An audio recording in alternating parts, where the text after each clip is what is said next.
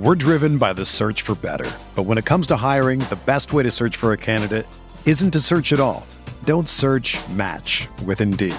Indeed is your matching and hiring platform with over 350 million global monthly visitors, according to Indeed data, and a matching engine that helps you find quality candidates fast.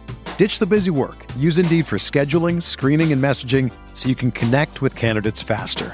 Leveraging over 140 million qualifications and preferences every day, Indeed's matching engine is constantly learning from your preferences, so the more you use Indeed, the better it gets. Join more than 3.5 million businesses worldwide that use Indeed to hire great talent fast. And listeners of this show will get a $75 sponsored job credit to get your jobs more visibility at Indeed.com/Blue Wire. Just go to Indeed.com/Blue Wire right now and support our show by saying that you heard about Indeed on this podcast. That's Indeed.com/Blue Wire. Terms and conditions apply. Need to hire? You need Indeed.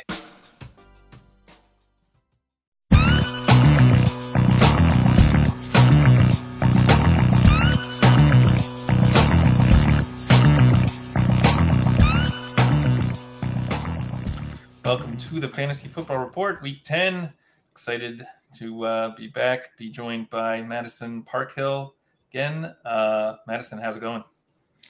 Doing pretty well. Enjoying a good slate of NFL games, highlighted by Bills Vikings, which are two of my favorite teams and have some of my favorite players. So glad to be here. Yeah, absolutely. I mean, we can hop right in with this this Vikings game. I mean, obviously, you have the amazing catch by Justin Jefferson, but just the stat line he put up is pretty incredible too. I don't even know if I have a question, but how we can just all sit back and marvel about the greatness of JJ. Right? Yeah. I mean, I guess the question about the team as a whole is kind of, how are they going to incorporate Hawkinson now? What's that going to mean for the volume for the other receivers? And this was an overtime game, so I don't know how much it tells us. But, I mean, do you think this answered a lot of questions, or do you still have a lot? I think the Vikings generally still want to be a pass-first team, very slightly. We've seen them be slightly above average in pass rate over expectations so far this year. But they're especially heavy on passing on first down, which when you have Justin Jefferson, that's probably a smart thing to do. And so far through 2 weeks, I was surprised how quickly Hawkinson got up to speed, but he's been a pretty consistent underneath option. We've seen Cousins, especially when pressured, go to him. So I think those are the type of matchups you'll look forward in the future where, if you expect the Vikings to have to throw and he has some short options, then Hawkinson will see a lot of targets. Obviously, Jefferson's still going to get his. It's just who he is. He's that good. But at the cost of Thielen and maybe some of the tertiary options, I think Hawkinson will be a pretty solid start every week type tight end in this offense. Yeah, I'm very much with you on that one. It was really frustrating to see Hawkinson get almost no usage early on. And then it wasn't until the second half that they really unleash him. I mean, the thing that I think is really tilting me a little bit more and is really frustrating is really just sort of how much of a zero Adam Thielen really is on this offense, unless the defense truly leaves him just completely uncovered. Like, I think most of his yards today came on one broken play. 21 of his 49 yards came on one big broken play where the defense just did. It was like a short little pass to the flat, and like you would expect the cornerback to just wrap him up and it should be like 3 yards, and there was no one there, and he just sort of kept running, and that was how he got about 45%, 47% of his yards. Whereas Hawkinson's got the juice. I don't know. I mean, he looks like realistically you would want Hawkinson to really be getting those looks and not Thielen, right? Yeah, I think so. I think Thielen's role is much more of a when they leave a safety over the top of Jefferson, Hawkinson on a linebacker, Thielen on a corner. Hawkinson seems like the place to go. But if you can get Thielen isolated on a safety or a linebacker, that's kind of where he's at in his career. He's no longer a downfield burner. It's more of a pure slot receiver, which is fine. It's a nice option, but I think the days of elite, Thielen performances, I don't think he's had 100 yards this year. It's been it's much more of the 8-9 yard 8-out type routes, which is useful. But obviously with Hawkinson and his yak ability, that's something I'd like to see them feature a little bit more going forward. Yeah, and I mean realistically, like Thielen never was like a deepish threat kind of guy, right? Like they really like he cooked the most just when they were able to get him lined up against linebackers and just having him go up against guys who were slower than him, really.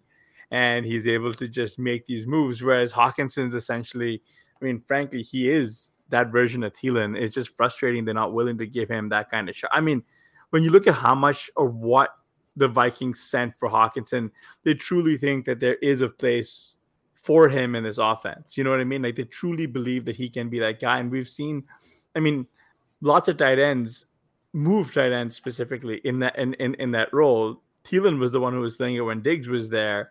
They need Hawkinson to step up. And it's just so weird that we're talking about all these like auxiliary guys, I guess, or complementary guys to Justin Jefferson. Realistically, we should be talking about like how like such a guard mode type of player from a dynasty perspective. I think Blair and I are in agreement that it's like Jefferson Chase, and then it's like everybody, like it's like I don't know, like it's not even like 1A, 1B, it's just whoever you can get, and then it's everybody else, right? Like, yeah, I 100% agree on that. Those two guys, I'm lucky to have them on the same redraft team in a keeper league right now, and it's just it's incredible amounts of fun to look up and see those two guys on your roster every week. So, yeah, Jefferson, I think somebody said it best last week where he had like 6 for 90. And it was like, oh, what a quiet performance from Justin Jefferson. It's like that 6 for 90. And we're just, just another day. So today, even, he goes for 190 yards and it's the most this year. And it still seems like everybody's like, oh, really good game from Justin Jefferson. Feels like he left some yards out on the field. Like he should have had more. Yeah. Like he drew a couple of pass interference calls, I think, too. Yeah. Especially one on the final drive. There would have been another 20 yards or so. So I think there's some truth to that. He also had the greatest catch I think we've ever seen, right? Like just given the situation, the ball positioning, the fact that he was able to snatch the ball away from the DB despite being in the air, like I don't think that there's ever going to be a catch. A lot of people saying OBJ's catch was better, and like that's just like nostalgia roast into like lenses bullshit, right? We saw Pickens do something very similar earlier this year. And then we saw Justin Jefferson do something with a higher degree of difficulty outside of like 2 different defenders on top of him. And the fact that he's able to adjust and make that play. I was actually preseason, the whole offseason, I was very much team JJ wide receiver 1 above Cooper Kupp. I'm still optimistic that thesis holds true. Madison, were you on that train with us?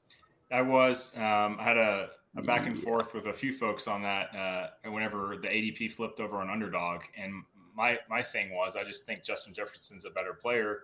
No offense to Cooper Kupp. He's incredible. He's great, especially versus zone coverage. I don't think there's anybody better. But Jefferson entering the peak of his career, Kupp at 29, I think. You had the Stafford questions with the arm. You had the offensive line questions. Stafford obviously has been fine, but the offensive line you've really seen hamper the overall offense. So I still think if Kupp's healthy, it is kind of a 1A, 1B situation. But the youth of Jefferson and the step forward of the Vikings offense is what I was taking Jefferson ahead of Kupp. I'd say at least a little bit of the time whenever the ADPs were Kupp first, then Jefferson, and then I just followed after that. So I'm slightly overweight Jefferson. But. Yeah, so just to mention health, Cooper Kupp actually has been removed from the game earlier. Like a few minutes ago, he had his ankle rolled up on, and that was at the bench for the fourth quarter. I mean, given that this is the Cardinals are on the 3rd backup quarterback, and I think John Walford is still out there. So nope. But John Walford's still out there. So like I think they moved like Kupp's out. I mean, let's just start with I don't want to get into this game just yet, but to make my point, like I was very much on Justin Jefferson ahead of Kupp at all costs, and then also Jamar Chase above Kupp at all costs. I drafted accordingly as well, so as a result, I'm very, very underweight Cooper Kupp. I just couldn't get him. You know what I mean? Like there was someone who was always willing to take him earlier, And so I was just unable to get a lot of Cooper Kupp. And again, like to your point, Cooper Kupp's incredible. And like, believe me, like at the start of the season, especially when he was going off, I was just so nervous. It's still not, like really like the best of processes. So I wouldn't recommend anybody copy me and do that ever again, because it's a very stupid idea to fade like that. But I will say that it was very difficult. And I mean, like what I found interesting this offseason with ADP was Dalvin Cook was also going fairly early, and today was really like we saw a vintage Dalvin Cook. 14 carries, 119 yards, 1 touchdown, but he had that one touchdown was like an 81-yarder to the house. Madison, do you have it like what has kept Cook from delivering or repeating these kind of big performances on a weekly basis like we used to see from him last year? I really think it was more of a decline from him than anything had to do with the offense. Historically in the past, for all the advanced metrics showed the evasion rate, yards after contact, Dalvin was always among the best in the league, even when the Viking offensive line was average at run blocking at best. This year, we've kind of seen that fall off. He really hasn't been that guy. But today, at least with that run, as I told the buddy I was watching the game with, that's the fastest I've seen him look all year. I think Next Gen Stats had him at 21.7, which is also one of the fastest of the year. He ran away from all the Bills secondary, which includes some young, fast guys there. So I'm optimistic about Dalvin. He could have had some lingering injury issues. He's played through some stuff like that before where he's not really on the injury report or the shoulder injury lingers, and he doesn't always play well through pain. So I do think that if the Vikings offense is rolling down the stretch, his workload obviously still at that 70-75% snap share rate, he can be a solid RB1 for you for the rest of the year. Yeah. That being said, I have no Dalvin Cook really in any league because I was drafting Stephon Diggs there, but I do think he'll be solid for you in redraft the rest of the year. I think with you brought him up. So Stephon Diggs, 12 for 128 on 16 targets. Gabe Davis 693 on 9 targets and a touchdown. Just wanted to get your read here, Josh Allen. There was a lot of concern about that elbow. In your opinion, did he look okay or vintage like Josh Allen? I guess he looked exactly like normal to me. I am not an expert on the health status by any means. It seemed like everybody talked about it as more of like a pain management or a small functionality type issue. But I couldn't tell the difference. He looked, he was scrambling. He trucked Eric Kendricks and a few other Viking defenders. Throws were there. I didn't see any accuracy issues from it. Just a couple bad decisions where he didn't see a Vikings defender leading to the picks, especially the first one in the red zone was very costly. But he looked very vintage. I'd expect him to be a full go going forward, assuming he didn't suffer any type of setback.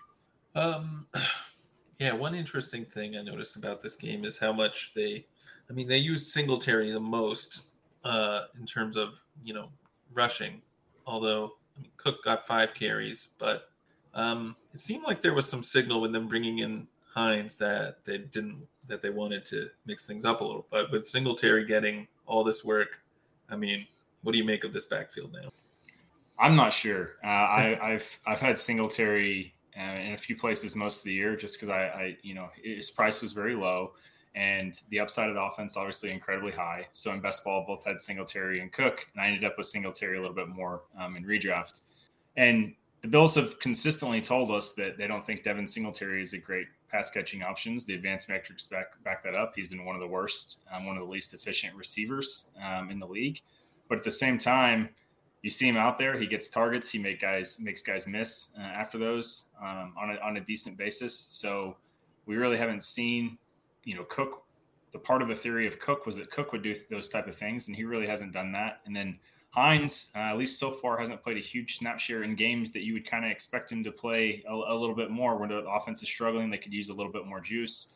So I'm not sure. I think the way moving forward is you'd like to have, if you're in a deep league, each of these guys probably deserves to be rostered. In a shallow league, it's kind of a wait and see thing on Cook and Hines. You could see one of them down the stretch being valuable if Singletary was to go down or they cut his snap share. So I think every week is kind of a choose your own adventure path. But we're among all the bye weeks. I think Singletary, you just keep kind of rolling him out there as your RB2 and hoping he runs into a touchdown or two, as he has a couple times this year.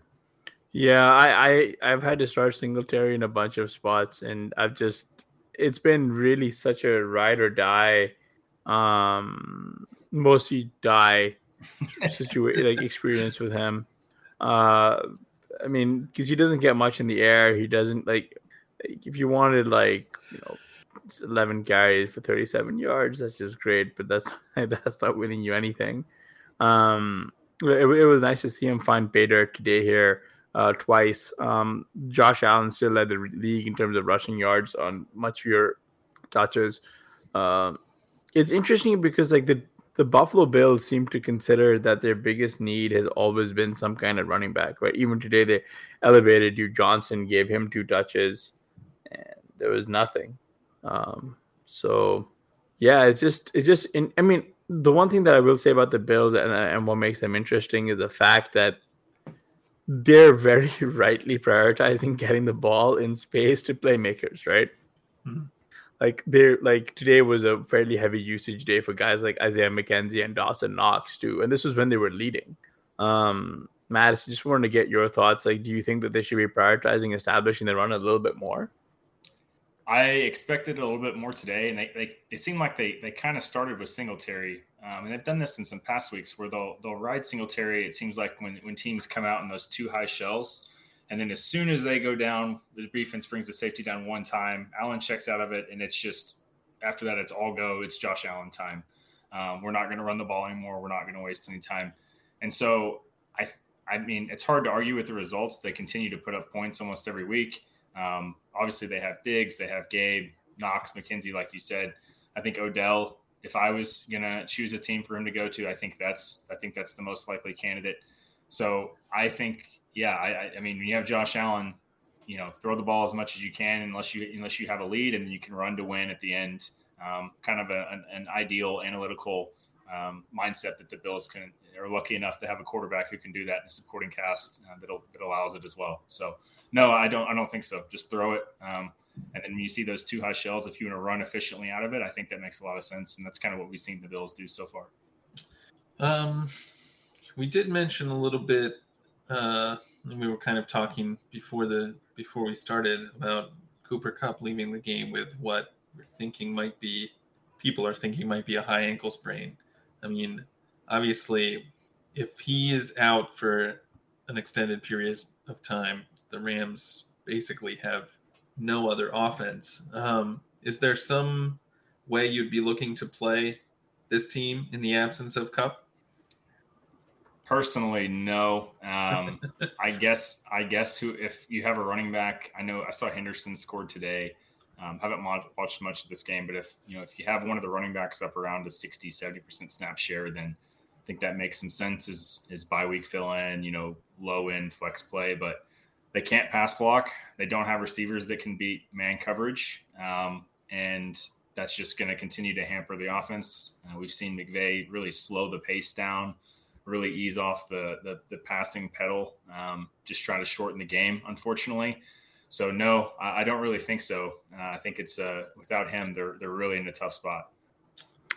I guess I was gonna ask just a little bit to do here with the running backs. Man, So the guy who was considered to be the great big hope, the one who I always if anyone's asked me about this guy, Kyron Williams, and I told you to stay clear, you should have stayed clear. He's got 1 carry through for 9 yards.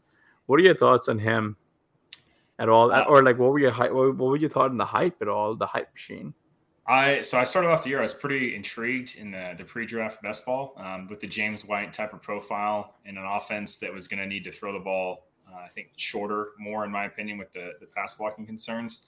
Then we saw the 40 time come out. He ran 4.7 whatever, and that's just the threshold that is really hard to play running back in the NFL. So now, given the state of Akers and Henderson either being especially efficient this year, I do think Kyron might add a little something to the offense and pass catching ability, but the number of touches is so low in an offense that's not going to score very many points. I just don't see him being fantasy relevant down the stretch. You could have some games like today where maybe he gets 3 or 4 carries and he gets 3 or 4 catches, and you're looking at 7 or 8 points. But almost no chance of a touchdown every week. So I just don't think he's fantasy relevant down the stretch. Yeah, the guy who is suddenly very, very fantasy relevant is Tyler Higbee, though, right? Like he's got all 8 of his targets for 73 yards and no scores. We're driven by the search for better. But when it comes to hiring, the best way to search for a candidate isn't to search at all. Don't search, match with Indeed. Indeed is your matching and hiring platform with over 350 million global monthly visitors, according to Indeed data, and a matching engine that helps you find quality candidates fast. Ditch the busy work. Use Indeed for scheduling, screening, and messaging so you can connect with candidates faster. Leveraging over 140 million qualifications and preferences every day, Indeed's matching engine is constantly learning from your preferences, so the more you use Indeed, the better it gets. Join more than 3.5 million businesses worldwide that use Indeed to hire great talent fast. And listeners of this show will get a $75 sponsored job credit to get your jobs more visibility at Indeed.com/Blue Wire. Just go to Indeed.com/Blue Wire right now and support our show by saying that you heard about Indeed on this podcast. That's Indeed.com/Blue Wire. Terms and conditions apply. Need to hire? You need Indeed. We might need to talk about this guy next. Just as a reminder, we do record these when the late games are still happening. Christian Watson got 4 of his 8 targets. I apologize, for 107 yards and 3 touchdowns. Didn't see this one coming. No. So I saw the first one.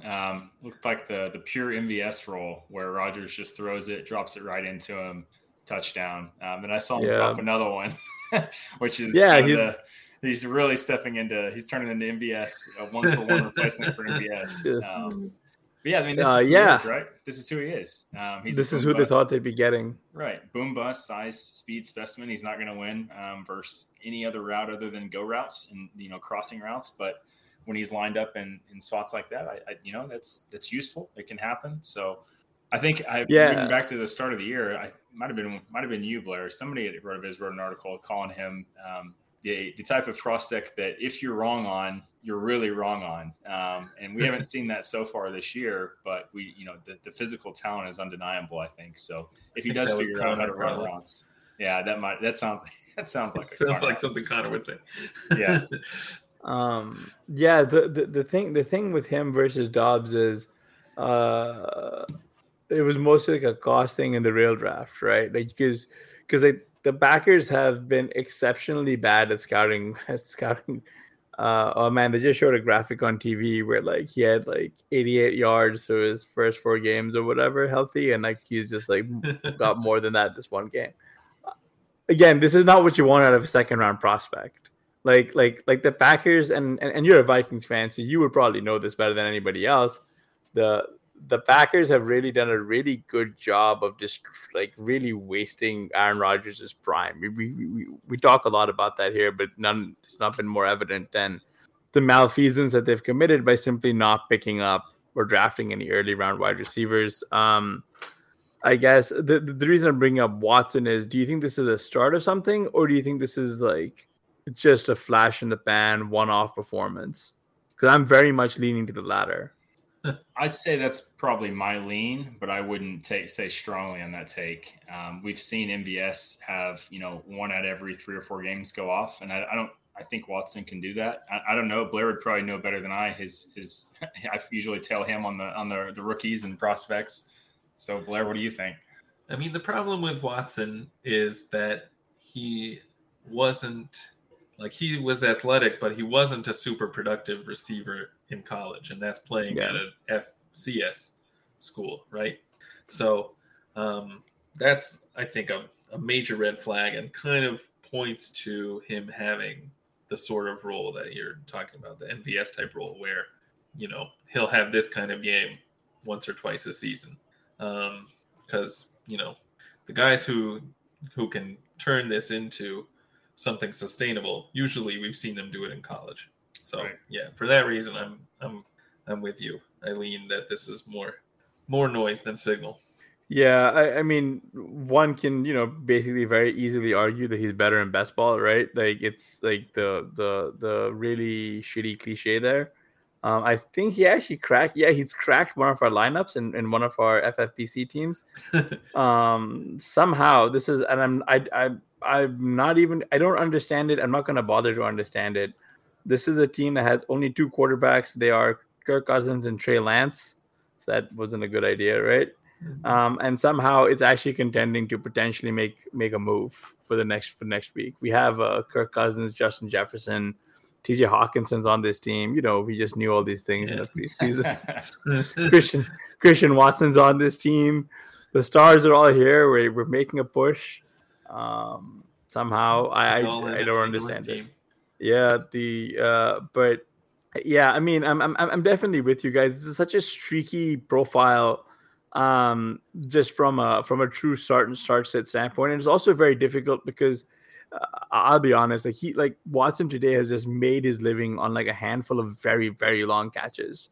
Like full disclosure, I'm on the Aaron Rodgers under passing yards, and it's a very very legitimate sweat right now, and especially we're probably going to lose it in overtime, mostly because of Christian Watson doing this, right? Like just on a handful of catches, like just going off. Whereas despite Aaron Jones going off 19 carries, 115 yards and a touchdown, also catching both of his targets for 18 yards, scores. This is kind of the guy who people expected Aaron Jones to be. Madison, do you really think this is like is Jones unleashed like Dalvin as well? Like in your opinion, do you think that he's like we're back? He's another tough one. I think he is the same player. I haven't seen the drop off from Aaron Jones this year in any of the advanced metrics. It seemed like he's still solid. The issue is again the overall state of the offense more than it is anything to do with Jones himself. So if they can get a little bit more consistency in a Rodgers in the passing game, I think Jones does have a similar upside to what he started the year with, probably a little bit less. But again, you can always have the long Aaron Jones touchdown that saves you. So, I mean, he's a start every week type of guy. I know they have a decent schedule in the playoffs. So it's somebody that you're going to continue to start and every week. And if he scores a long touchdown, you're going to be feeling great about it. If you don't, you're going to have some struggles where you have those 8-9 carry games with just a few catches. But yeah, overall, I think he's still a solid option. Yeah, he's only got 2 targets so far in this game, and obviously, part of that is just a function of they're not letting Rodgers throw at all, dude. Well, yeah.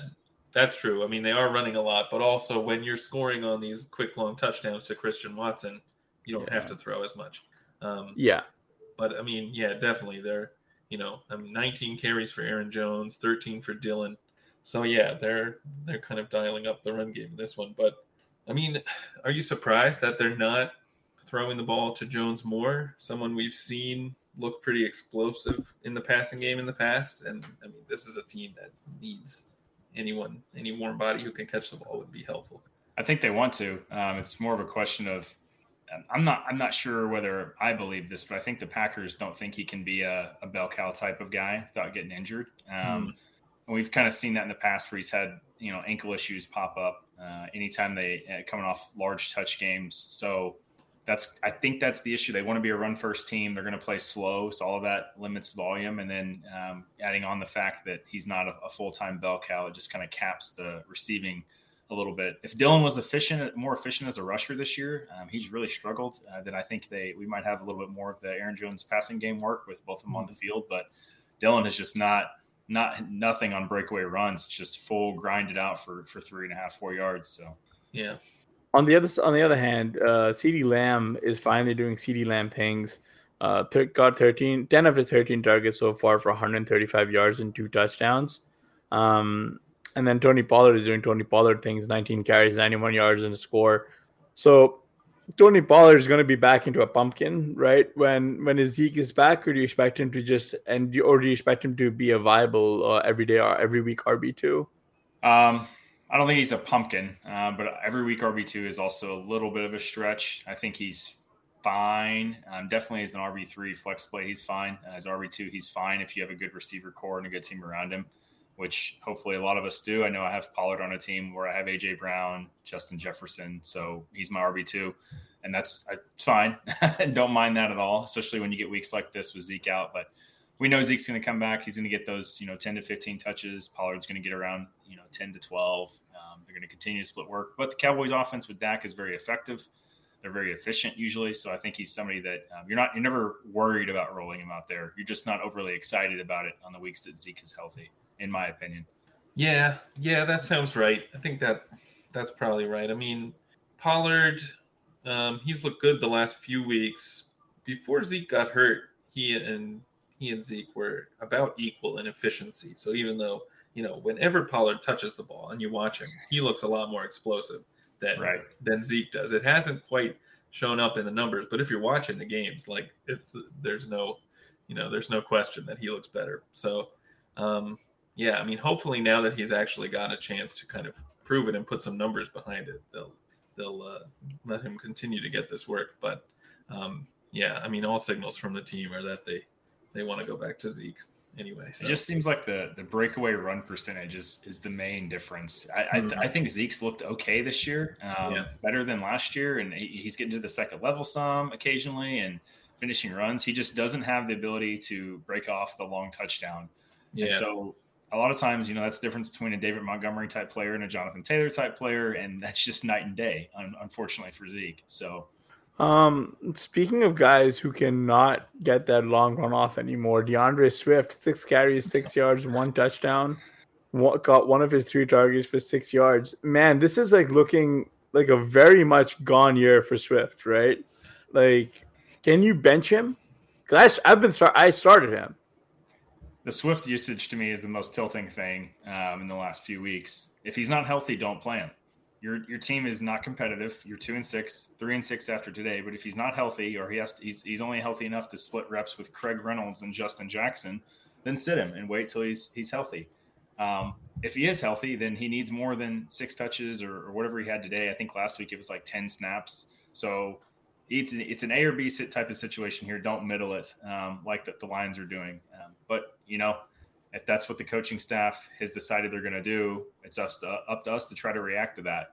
So personally, I don't see how you bench Swift unless you have a really great third running back you're really excited to start. I think Swift versus Pollard is an interesting conversation right now. But it's hard to put Swift on your bench any single week, just given the upside that the Lions get down and he got the pass work.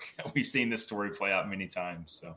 Yeah. I mean, even today it wasn't great, but he got the touchdown. Yardage was a disaster, but at least you get those 6 points, so it doesn't completely destroy your team. But I hear you. Like even last week, I was in a situation where trying to decide to start Swift, and I knew he wasn't going to play a lot. I knew he was going to be limited, but still, it's like, well, come on, it's DeAndre Swift.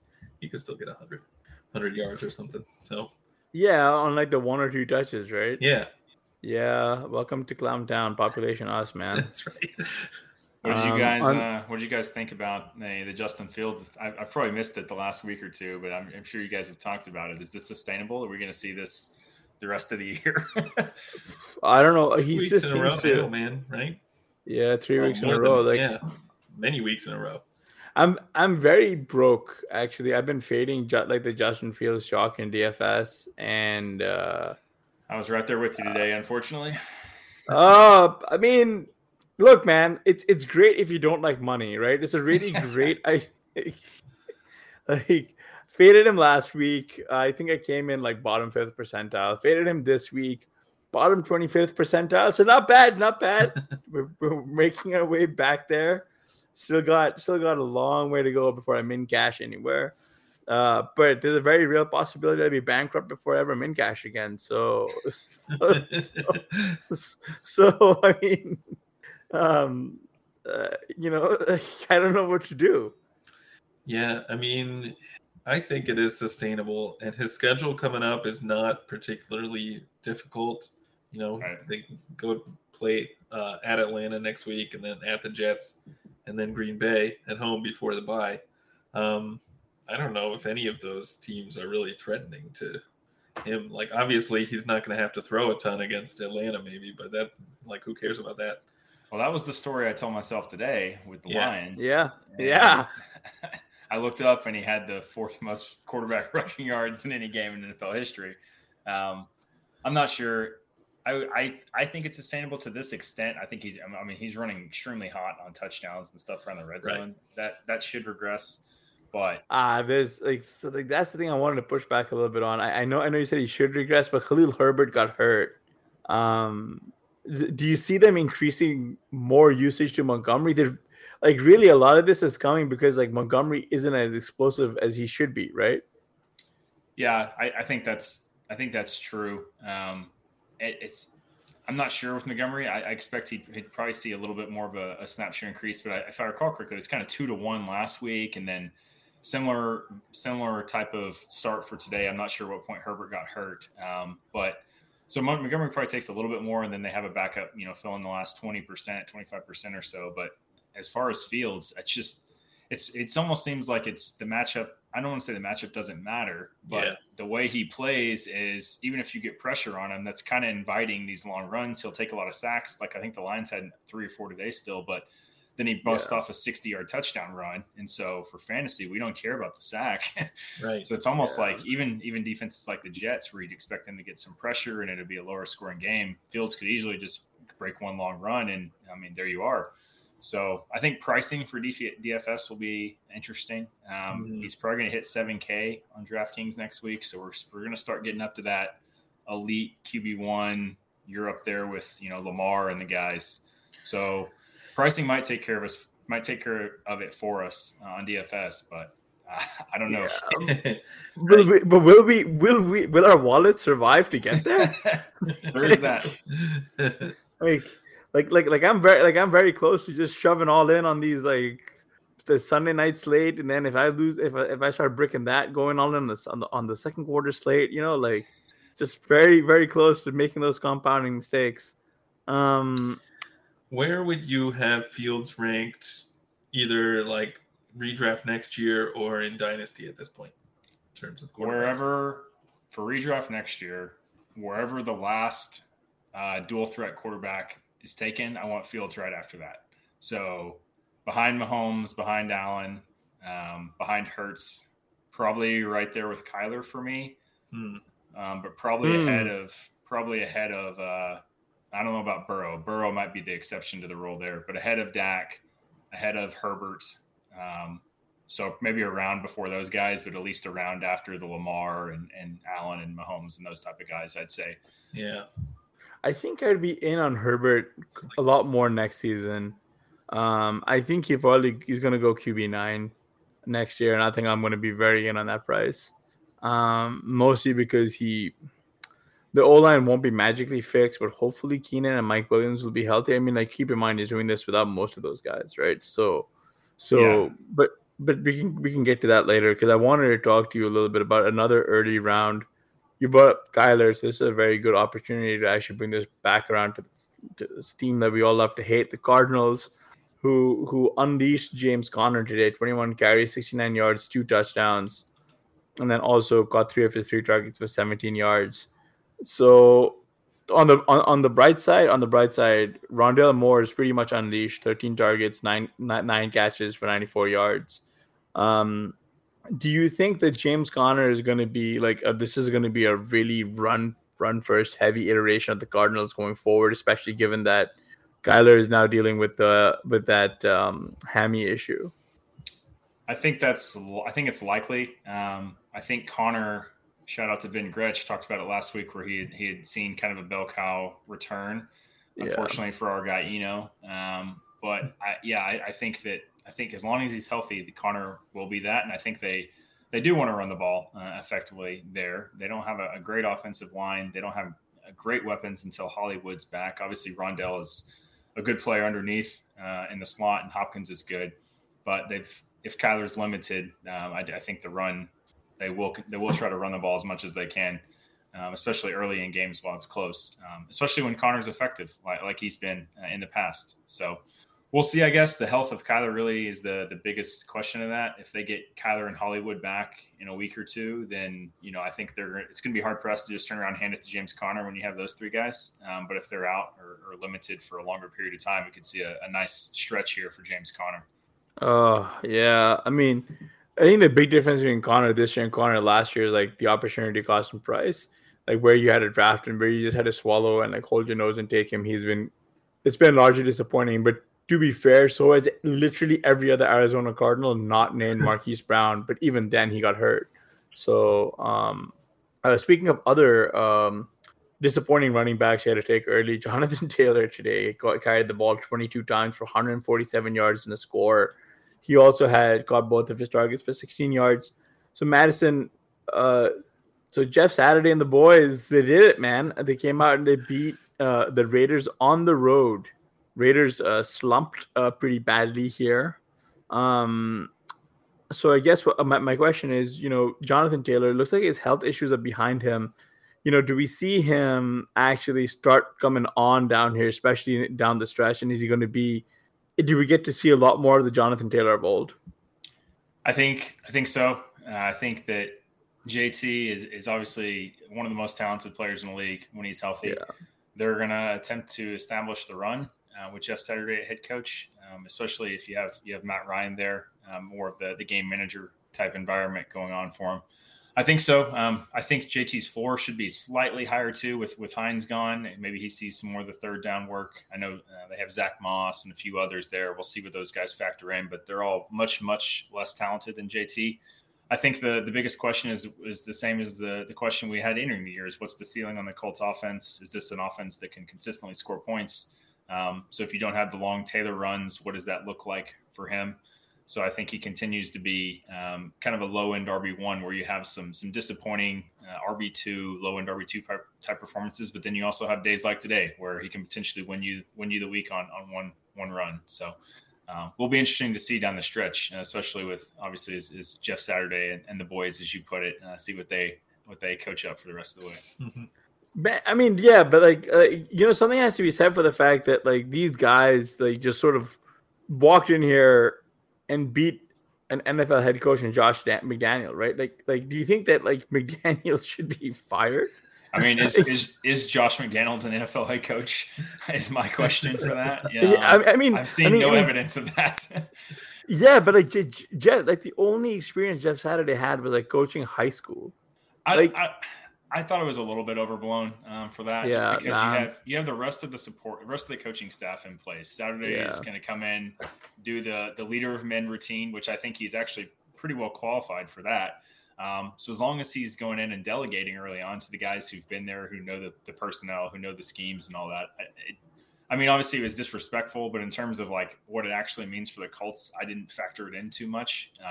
So you didn't hear anything from the players really about it. They all, they said it was weird and unfortunate, but there wasn't anything like, oh, we're not going to play hard for this guy. Who is this guy? He's a Hall of Famer. So he has some street cred. So it probably shows, I mean, this proves more kind of what Madison was getting at, is that we kind of overrate how important head coaches really are for team success. At least, I don't know, man, Jeff, in on any given Sunday. Right. On any small sample, it's a bad team that they're playing against. They have a decently talented team. So, yeah. I don't know, man. Like, I think one of my like Jeff Saturday coaxed a 39-yard rush out of Matt Ryan, man. Like, if this is what they mean by establishing the run, I'm all for it. I didn't know Matt Ryan could run that far, to be honest with you. At this point I didn't think he could. This might be his career-long run. He just needed a few weeks off for his body to reset. Right. On the other side of the ball for the Raiders, like Josh Jacobs continues to just get fed in the passing game. Caught 6 of his 8 targets for 28 yards, 21 carries, 78 yards, and a score. Man, this is like a guy who I actually wish I had a lot more of late in the season because of where he was going. It was just so gross to really click the name, and it was like part of it was just buying in. You had to pass on a bunch of quarterbacks and a bunch of high upside wide receivers. Do you have a lot of Josh Jacobs? Easily my biggest miss of the year. Yeah. Easily. And it's frustrating because it was, I think, somewhat predictable. It was Leonard, very similar to Leonard Fournette from the year before, where we saw him do the pass down role. And then we told ourselves a story about how he couldn't really do that and wasn't that efficient. And then the preseason game came and they were like, oh my God, Josh Jacobs is out there. And Zamir White. Yeah. The ADP just plummeted. And that's the point where it should have been for me. It's like, this bet is free. He is now a 0 RB candidate that is starting. And I didn't do that. Granted, it's because I was mostly hammering Ramondre Stevenson there, so it's worked out okay. But it's frustrating. I turned down a Josh Jacobs for Elijah Moore trade on a 0 RB team to start the year for each of the first 4 weeks. For each of the first 4 weeks. That's been a pretty huge mistake. I do think Sean's written and I think we've looked at the schedule on him. He does have a relatively tough schedule coming up, but the floor obviously is just so high with the passing down work that he's getting. Yeah, it's just I mean, that's a tough trade loss to take, or just not hit accept on. The one that I did accept was Tyreek Hill for Javonte Williams, and then I watched that Javonte Williams got hurt on Thursday night, and then I was like, oh, it'll be fine. And now Tyreek Hill is being ranked as the consensus wide receiver 1, and I'm like, that's how you lose fantasy leagues. Like that's a trade that'll lose your fantasy. Never trade for running backs. You gotta turn in your 0 RB card there, Hassan. I have to. It was also a shallow league, right? So 5-man benches, 10-team league. It's like I could get away with this. I've made that mistake in the past. You look at your receivers, you're like I have 5 great receivers, and you trade one, and then another one gets hurt, and you're like I've quickly lost all semblance of what I started with. So like it's a tough scene there. And again, maybe the Elijah Moore for Josh Jacobs trade in hindsight is like one of those that you just sort of wish you'd hit snap accept on, because the usage concerns there for Elijah Moore were right there. Yeah, it was by week 3 or 4 is when I was like, okay, maybe this offense is just that bad. But at the same time, Elijah Moore, everything screamed that he was going to be a classic second-year breakout wide receiver before the season. Oh, God, yes. He didn't have another teammate high on the list. He had looked PFF charted him highly, all the target per route run stuff, yards per route run. He smashed. He did this with multiple different quarterbacks, all of that, without even factoring any possible step forward for Zach Wilson. So knowing the profile of that, the upside of that is not something I was willing to give up on. I mean, he easily could be having the Chris Olave type season or the Garrett Wilson season. I firmly believe that. I think he's talented. I'm excited about him going to the slot. I think that could help him a little bit. But the bigger difference is just that, hey, Josh Jacobs is a low-end RB1, and you trade your high-upside wide receiver 3 for a low-end RB1. That's the thing you do. And so that was more of my stake, I think, is on Jacobs than Elijah Moore. At least we'll see. It could be a bad rest of the year for Moore, and just may not be the guy we thought he was. No, I'm just optimistic on Moore as a player. It's just so hard to believe that guy who we saw last year just doesn't exist anymore. I'm not willing to believe that. I am optimistic, you said, about this. All this talk about them moving him to the slot. I think that's going to be a net positive, hopefully, for Moore. He did a lot of his damage out of there in college, and so we should be hopefully seeing some of that.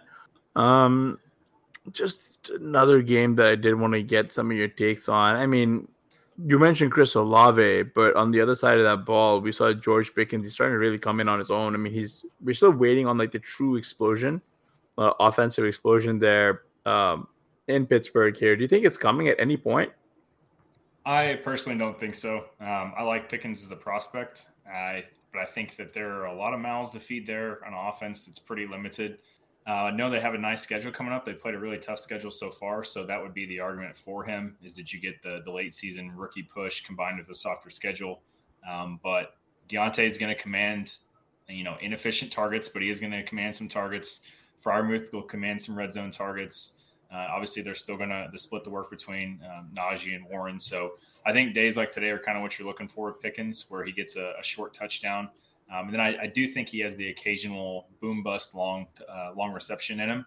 That's kind of what he's profiled as so far. So, I don't hate him. Not somebody I want to start every week, but as a bye week fill in, or if in a really great matchup or something, and then potentially as a cheaper option in DFS. That's kind of where I see him going forward. Yeah, they play Cincinnati at home next week, so it'll be really interesting to see what this team looks like when they're maybe forced to throw a little bit more. But I pretty much agree that there's a lot. There are actually a lot of weapons here, and a quarterback that maybe isn't at the level to get them right.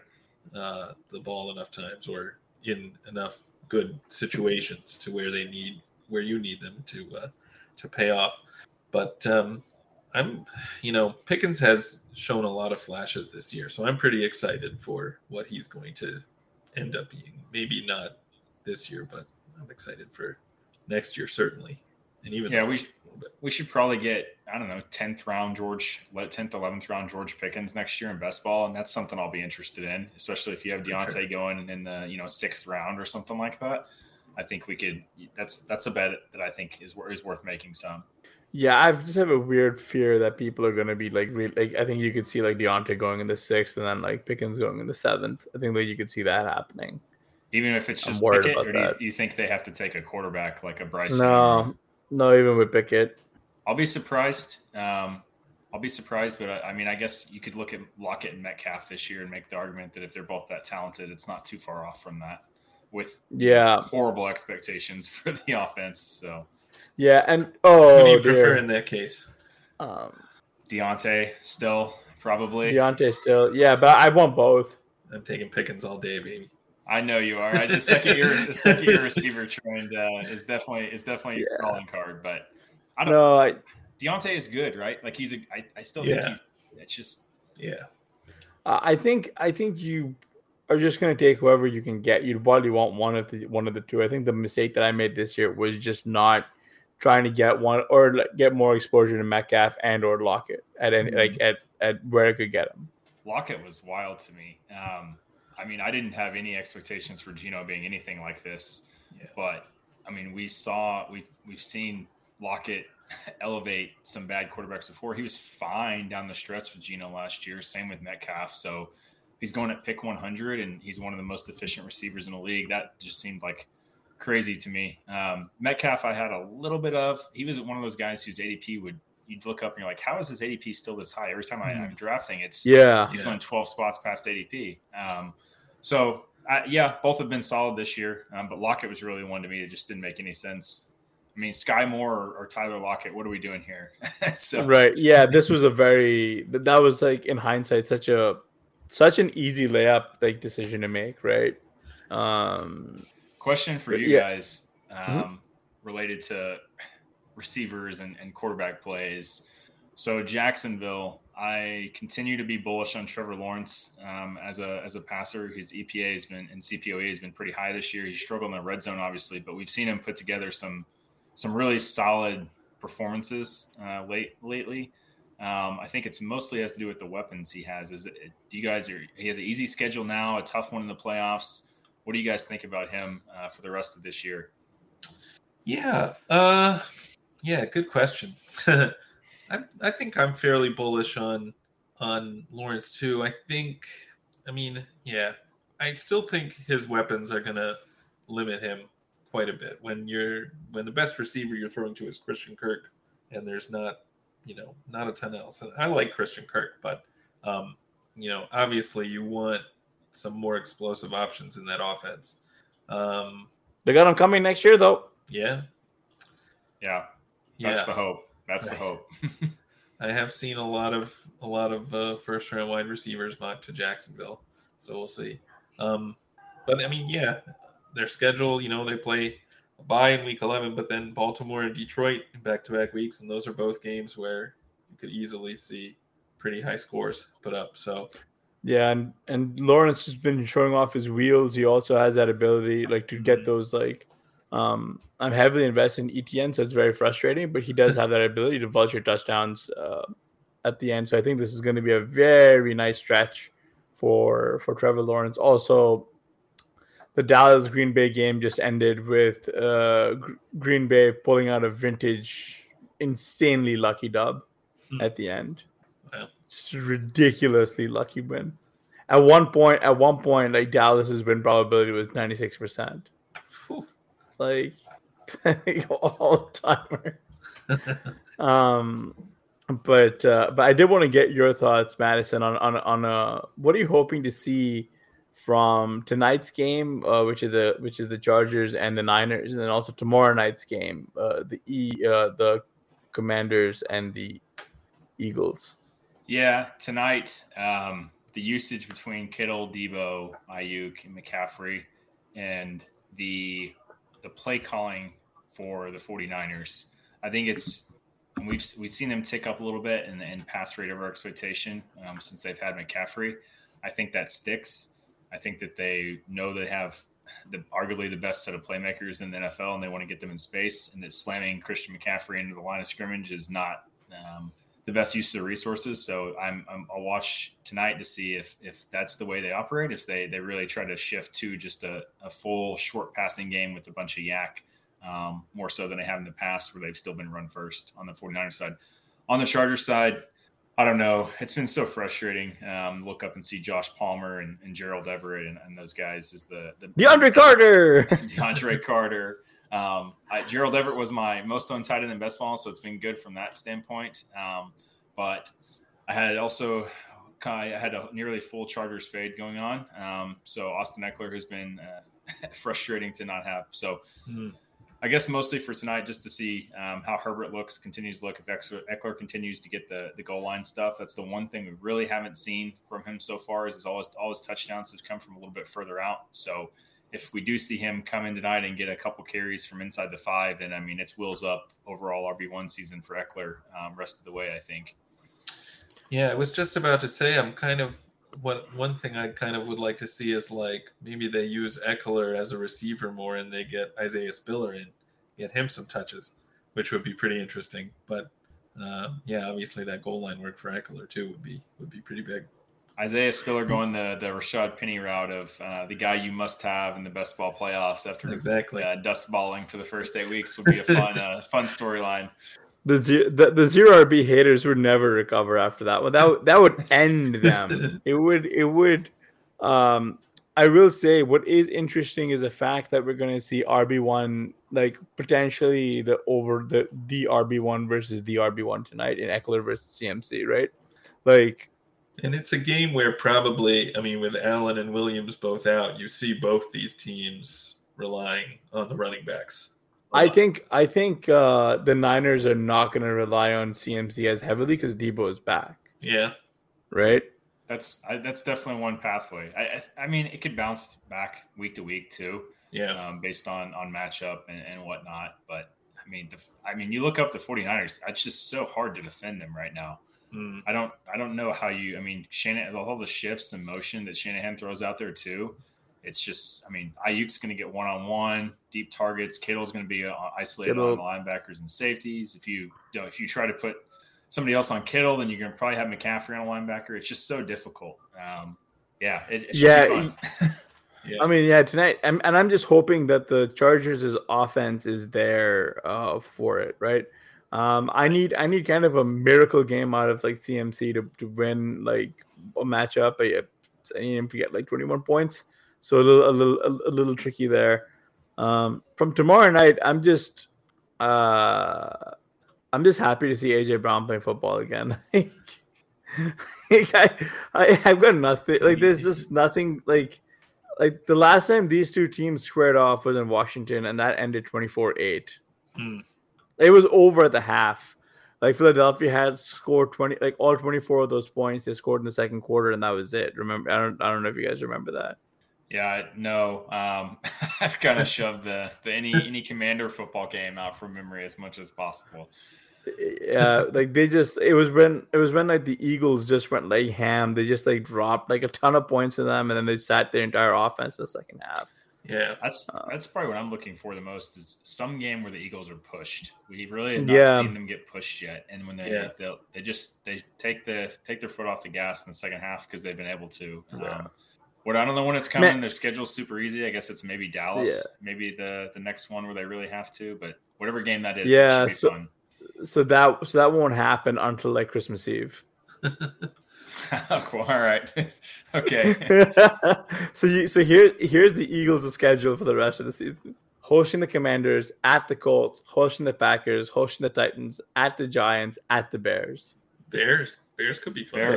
But that's not till week 15 though. So kind of why. Man, who would have thought? Is that Eagles Bears is a stack we need? And first round of the playoffs then for most leagues, I guess, is Bears Eagles. That's actually that's actually pretty intriguing. Yeah. That's a tough, and this all is contingent on Justin Fields not turning back into a pumpkin, right? Yeah. Like there's a lot of heart and throat like feelings here. It is frustrating because I've got a lot of like Eagles double stacks and just a lot of pieces of the Eagles offense across every team, and knowing that there's like yet another gear that they could have been on is frustrating. That and I won't get to see it. We won't get to see or at least appreciate it because a lot of these teams are not going to be able to push them that hard. Yeah. Well, I mean, Washington has put up some points in a few games, haven't they? Maybe we'll see. Maybe we'll see some fireworks tomorrow. I'm optimistic because Jahan Dotson's back. Right. And he's kind of like gonna hopefully open up the underside of this offense. Right. So yeah, could be a good game. All right. Anything else we need to touch on before we call it a night? No. Big stories I'm forgetting. Big injuries. I don't remember. Not from today. Mostly just Jefferson was gonna hurt his hamstring on a celebration. Did you see that? He did. He did get me with that. Yeah, I had to quickly check Twitter, and then I saw all the gifs of Jamar Chase doing the fake hammy pull, and I was like, okay. The fake, yeah. There we go. Yeah. All right. Well, if you're not already, then please subscribe to our YouTube channel. Leave a rating and review on the podcast channel. Special thanks to our guest, Madison Parkhill. You can find him on Twitter at Madison Parkhill. I have that right?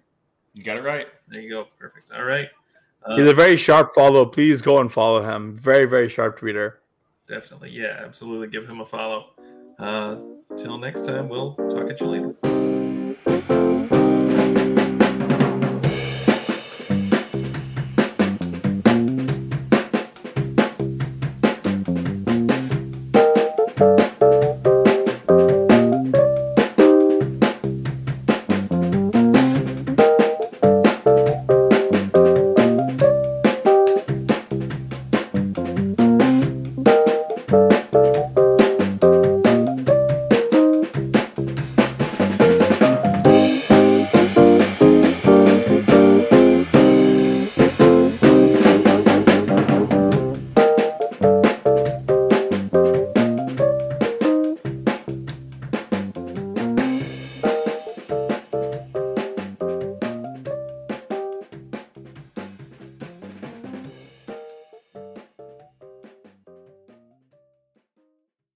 Everyone is talking about magnesium. It's all you hear about. But why? What do we know about magnesium? Well, magnesium is the number one mineral that 75% of Americans are deficient in. If you are a woman over 35, magnesium will help you rediscover balance, energy, and vitality. Magnesium supports more than 300 enzymatic reactions in your body, including those involved in hormonal balance. From functional medicine doctors to mental well-being and female hormone experts, we all know that magnesium is the one mineral to improve all aspects of well-being and health. But which one? Magnesium Breakthrough from Bioptimizers, the trusted choice recommended by leading experts with 7 best-absorbed forms of magnesium to ensure your body receives the support it needs for overall well-being. Go to bioptimizers.com/balance today and use code BALANCE10 for 10% off. Support your journey to wellness at bioptimizers.com/balance. Magnesium Breakthrough from Bioptimizers, your foundation to optimal health and vitality.